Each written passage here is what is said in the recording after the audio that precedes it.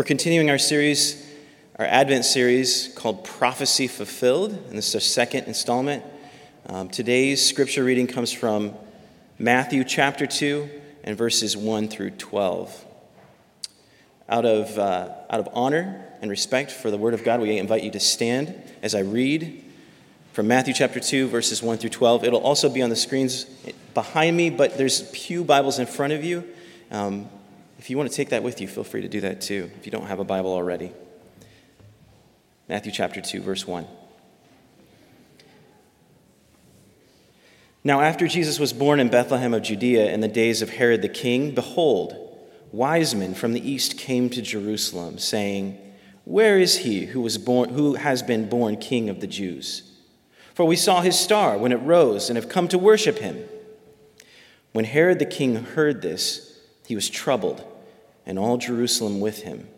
And assembling all the chief priests and scribes of the people, he inquired of them where the Christ was to be born. They told him, "In Bethlehem of Judea, for so it is written by the prophet. And you, O Bethlehem, in the land of Judah, are by no means least among the rulers of Judah, for from you shall come a ruler who will shepherd my people Israel." Then Herod summoned the wise men secretly and ascertained from them what time the star had appeared. And he sent them to Bethlehem, saying, "Go and search diligently for the child, and when you have found him, bring me word, that I too may come and worship him." After listening to the king, they went on their way. And behold, the star that they had seen when it rose went before them until it came to rest over the place where the child was. When they saw the star, they rejoiced exceedingly with great joy. And going into the house, they saw the child with Mary his mother, and they fell down and worshipped him. Then, opening their treasures, they offered him gifts, gold and frankincense and myrrh. And being warned in a dream not to return to Herod, they departed to their own country by another way. This is the word of the Lord. Please be seated.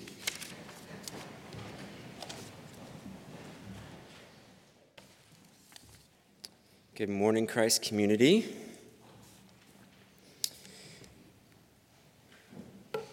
"But you, O Bethlehem Ephrathah, who are too little to be among the clans of Judah, from you shall come forth for me one who is to be ruler in Jerusalem, whose coming forth is from old, from ancient days."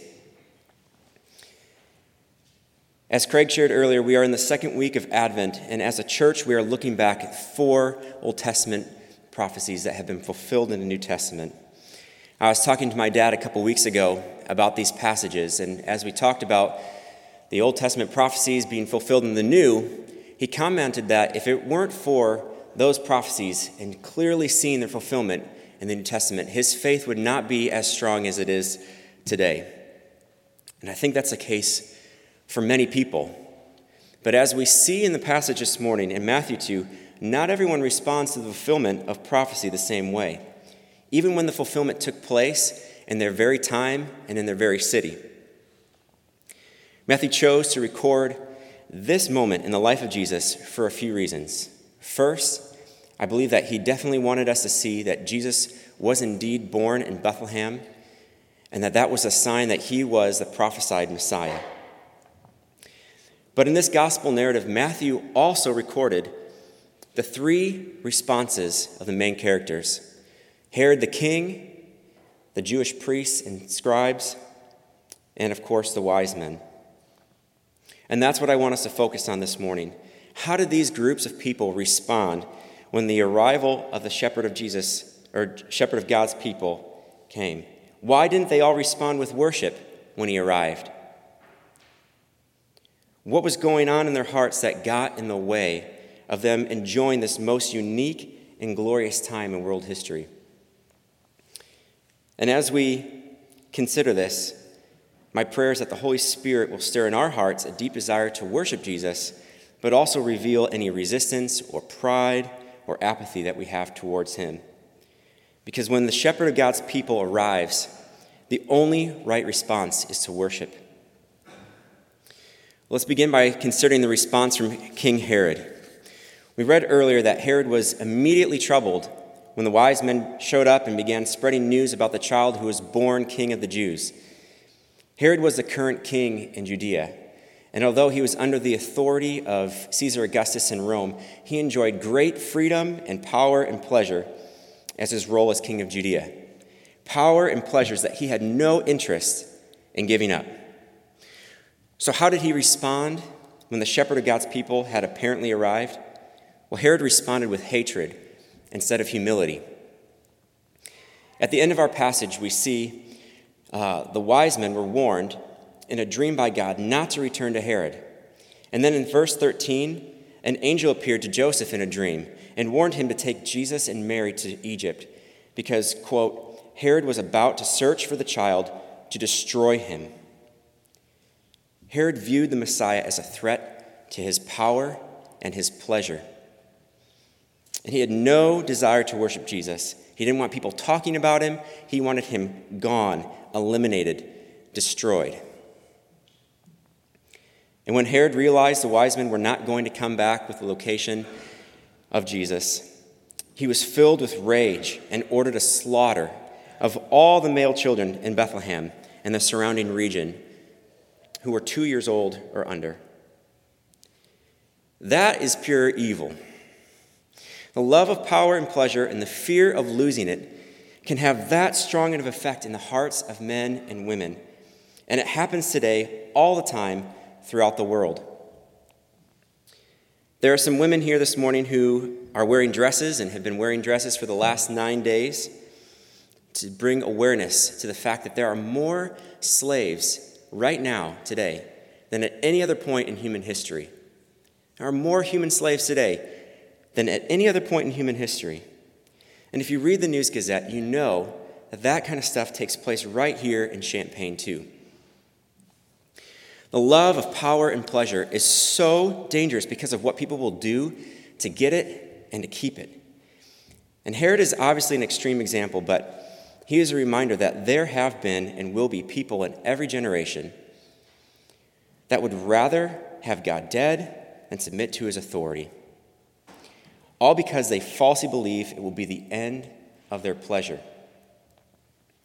And I wonder if we have any roots of that ancient sinful desire in our own hearts today, which cause us to resent Jesus' authority.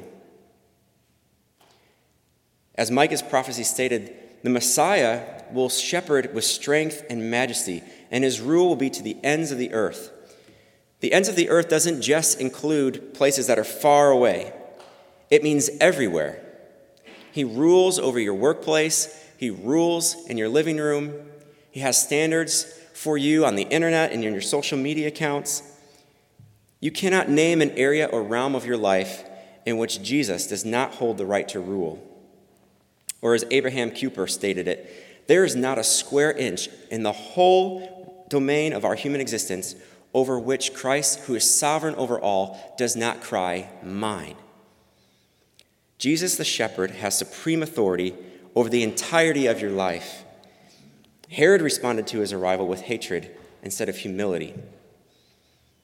How do you respond to the authority of Christ in your life? How does that make you feel? Does it bother you at all? Does it create in you any resentment in your heart towards God? Or maybe I should ask it this way. Is Jesus' right to rule in your life something you simply tolerate rather than gladly enjoy and celebrate? Does his right to rule in your life, is it just something that you put up with rather than something you enjoy or worship him for? King Herod thought that Jesus' right to rule meant an end of his pleasure. The opposite is actually the truth. See, it is our joy that is actually at stake when we refuse to humbly submit to the authority of Jesus. As Micah proclaims in chapter 5 of his prophecy, the shepherd's flock will dwell secure, and he will be their peace. We truly are more secure and at peace when we are under the authority and care of the Good Shepherd. And the more we submit to Christ's rule in our lives, the more gladly we will worship him, and the more joyful we will be. The shepherd of God's people has already come, and he desires to lead you now. Will you resent his authority in your life and fear losing pleasure, or will you gladly worship the one who has come to be your peace? Let's turn our attention now to the Jewish priests and scribes. How did they respond? Well, as we will see, they responded with arrogance and apathy. Let's look back at Matthew 2 in verse 3. It says, "When Herod the king heard the wise men's announcement, he was troubled, and all Jerusalem with him. And assembling all the chief priests and scribes of the people, Herod inquired of them where the Christ was to be born. And this is how they responded. They quoted Micah 5:2 and told him, 'In Bethlehem of Judea, for so it is written by the prophet, and you, O Bethlehem, in the land of Judah, are by no means least among the rulers of Judah. For from you shall come forth a ruler who will shepherd my people Israel.'" And that's it. We hear nothing else about the Jewish leaders. There's no record in any of the Gospels or anywhere else in the New Testament suggesting that they ever went to Bethlehem to investigate the arrival of the Messiah. That's not what should have happened. If you could forget what you knew about what happened and just write down what you think should have happened based on all the huge promises that were made to them, all the hope the Jewish people had banked on this man and his arrival, then the response of the Jewish religious leaders should be jolting. And actually, the more I thought about this, the more upsetting it became to me. Because I wish for their sake that they would have left Herod's court, that they would have joined the wise men in experiencing the joy and beauty of worshiping the Christ child face to face. Though the wise men came 1 to 2 years later after Jesus was born, and they weren't actually part of the nativity scene that we all have in our minds, the shepherds and the sheep, the cattle that were lowing, I cannot help but long for that picture to include a Jewish priest, scribe, and Pharisee next to their brothers from the east, on bended knee, worshiping and rejoicing over the arrival of the long-hoped Messiah. They, of all people, should have been able to grasp the weight of that moment, the significance of every prophecy from ancient days being fulfilled before their very eyes. And it is an utter tragedy that they were not there. And it grieves me for people I know who I grew up with in church, who I was in Bible studies with or ministered to, who heard God's word, but are no longer worshiping Jesus as Messiah and shepherd in their life. Though Matthew doesn't give many clues for why the Jewish priests and scribes didn't join in the worship of the Messiah, I think the most obvious answer, based on what we know of them throughout the rest of the Gospels, has to do with who brought the news of the Messiah's arrival. The Jews thought they were supposed to find the Messiah, and that he was for them and against any foreign people among them. So the idea that Gentile magicians from the east were going to come and be the messengers of his arrival, and that they wanted to join them in worshiping him, would have been absolutely preposterous to them. You can imagine their thoughts. We were supposed to find them. These foreigners can't know more than us or teach us anything. God would not have used sinful Gentiles for such an important event. They cannot join us, and so we're not going to go with them. What is the root sin in all that? It's pride, selfishness, ego, arrogance. And I pray right now that the Holy Spirit would be gracious to us and reveal any roots of that we have in our own hearts that is hindering our enjoyment and worship of the Messiah.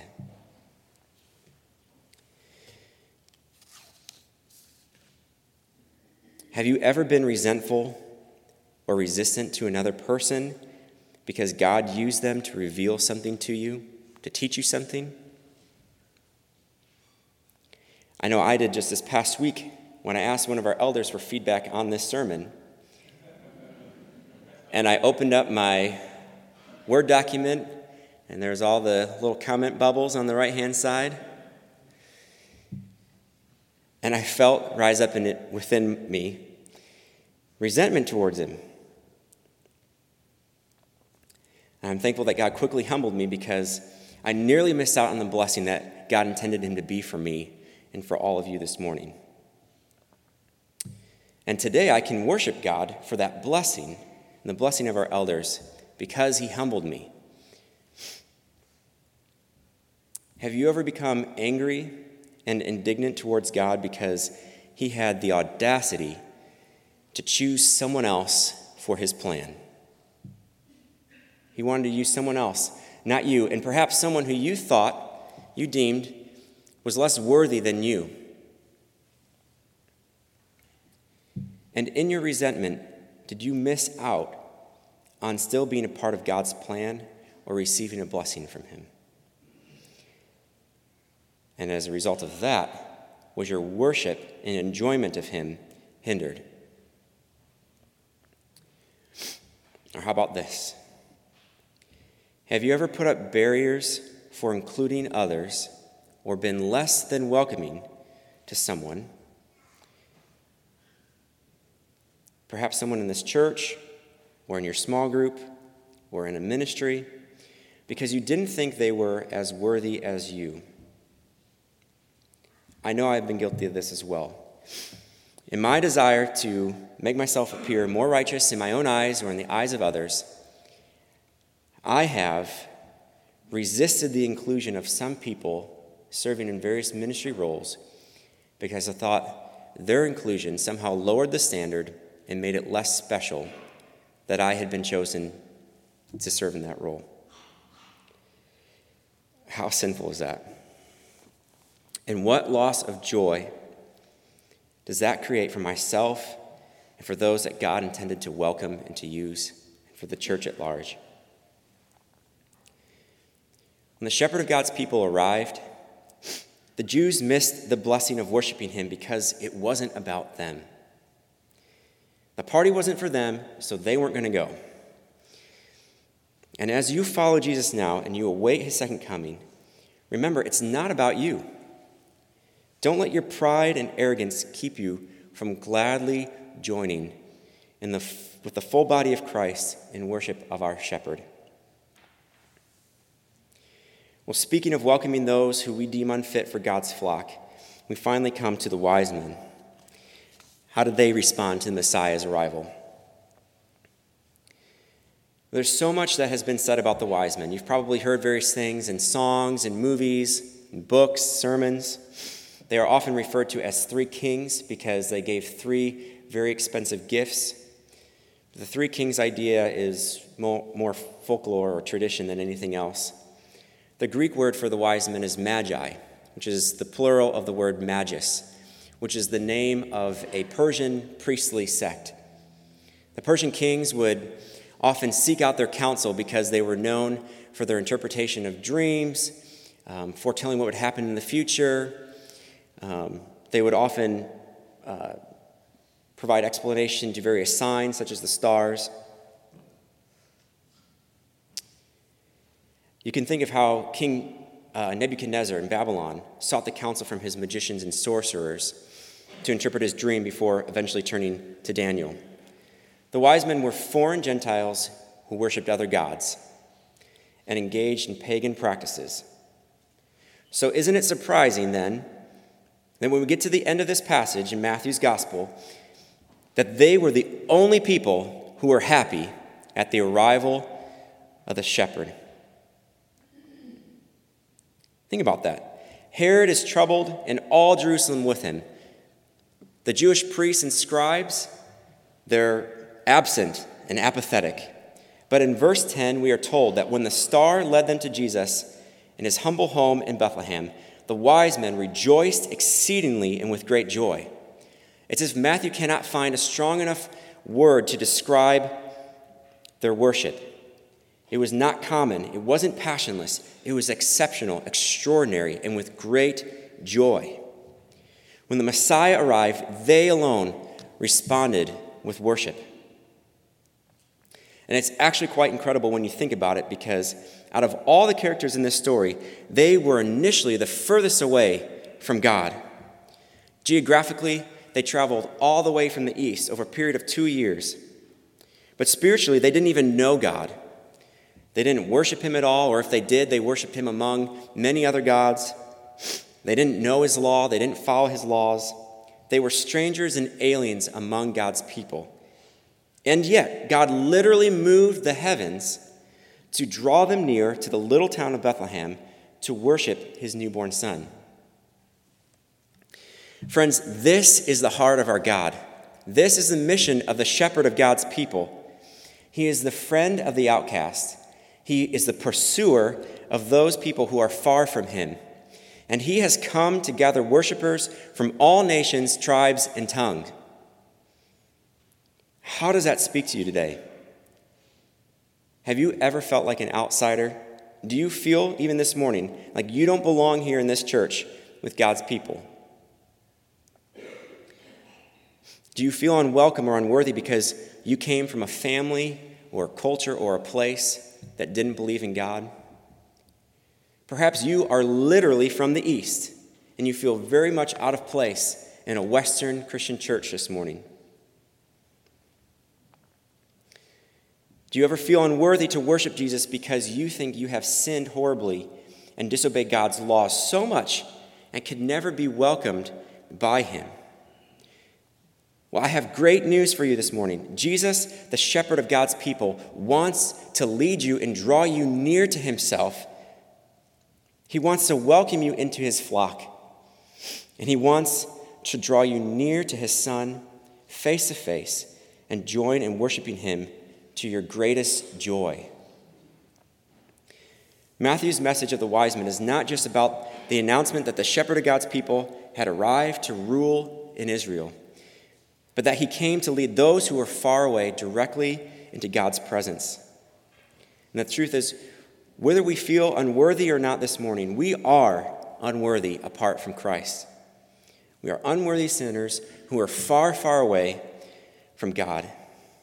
And yet Christ came to be our shepherd and welcome us. And not only welcome us, but to actually make a way for us to draw near to God the Father. As Jesus says of himself in John 10, verse 11, I am the good shepherd. The good shepherd lays down his life for the sheep. Jesus doesn't just make us worthy by extending us an invitation. It costs him much, much more than that. This passage in Matthew foreshadows how a Roman king in Judea will collaborate with the Jewish leaders to eventually kill the Messiah. But it only happened when Jesus, on his own timing and terms, laid down his life, his perfect sinless life, for his Father's unworthy sheep. That is what Jesus came into this world to accomplish, and that is what he has accomplished for you and me when he gave his own life on the cross. And that is the glory and message of Advent, that Jesus has arrived to set us free. How does that speak to your heart? Does that make you want to worship him with great joy? So as you consider the arrival of the shepherd of God's people, what is your response? Don't be like King Herod and allow your love of power and pleasure to turn into hatred or resentment towards Jesus. Don't fail to respond with worship like the Jewish priests and scribes, because following Jesus wasn't just about them or meant including people who they didn't feel like should be included. Rather, may we all, like the wise men, respond in joyful worship of the shepherd of God's people, because he has brought near us who are far away and made us worthy to be his sheep. Let's pray. Father God, I thank you for sending your Son into this world to be our shepherd, and we praise you that you were so glorious to him that he gladly laid down his life for his unworthy sheep, to draw us who are far off near to himself and to you. We thank you for the mercy you extend us every day in spite of our resentment towards you and your authority in our lives. We thank you for the mercy you extend to us, in spite of our appetite for false pleasure or our arrogance towards our brothers and sisters and others who you desire to draw near to you in worship. May you give us the gift of humility and wonder that leads to joyful, exuberant worship of you and your Son. And it's in his name we pray. Amen.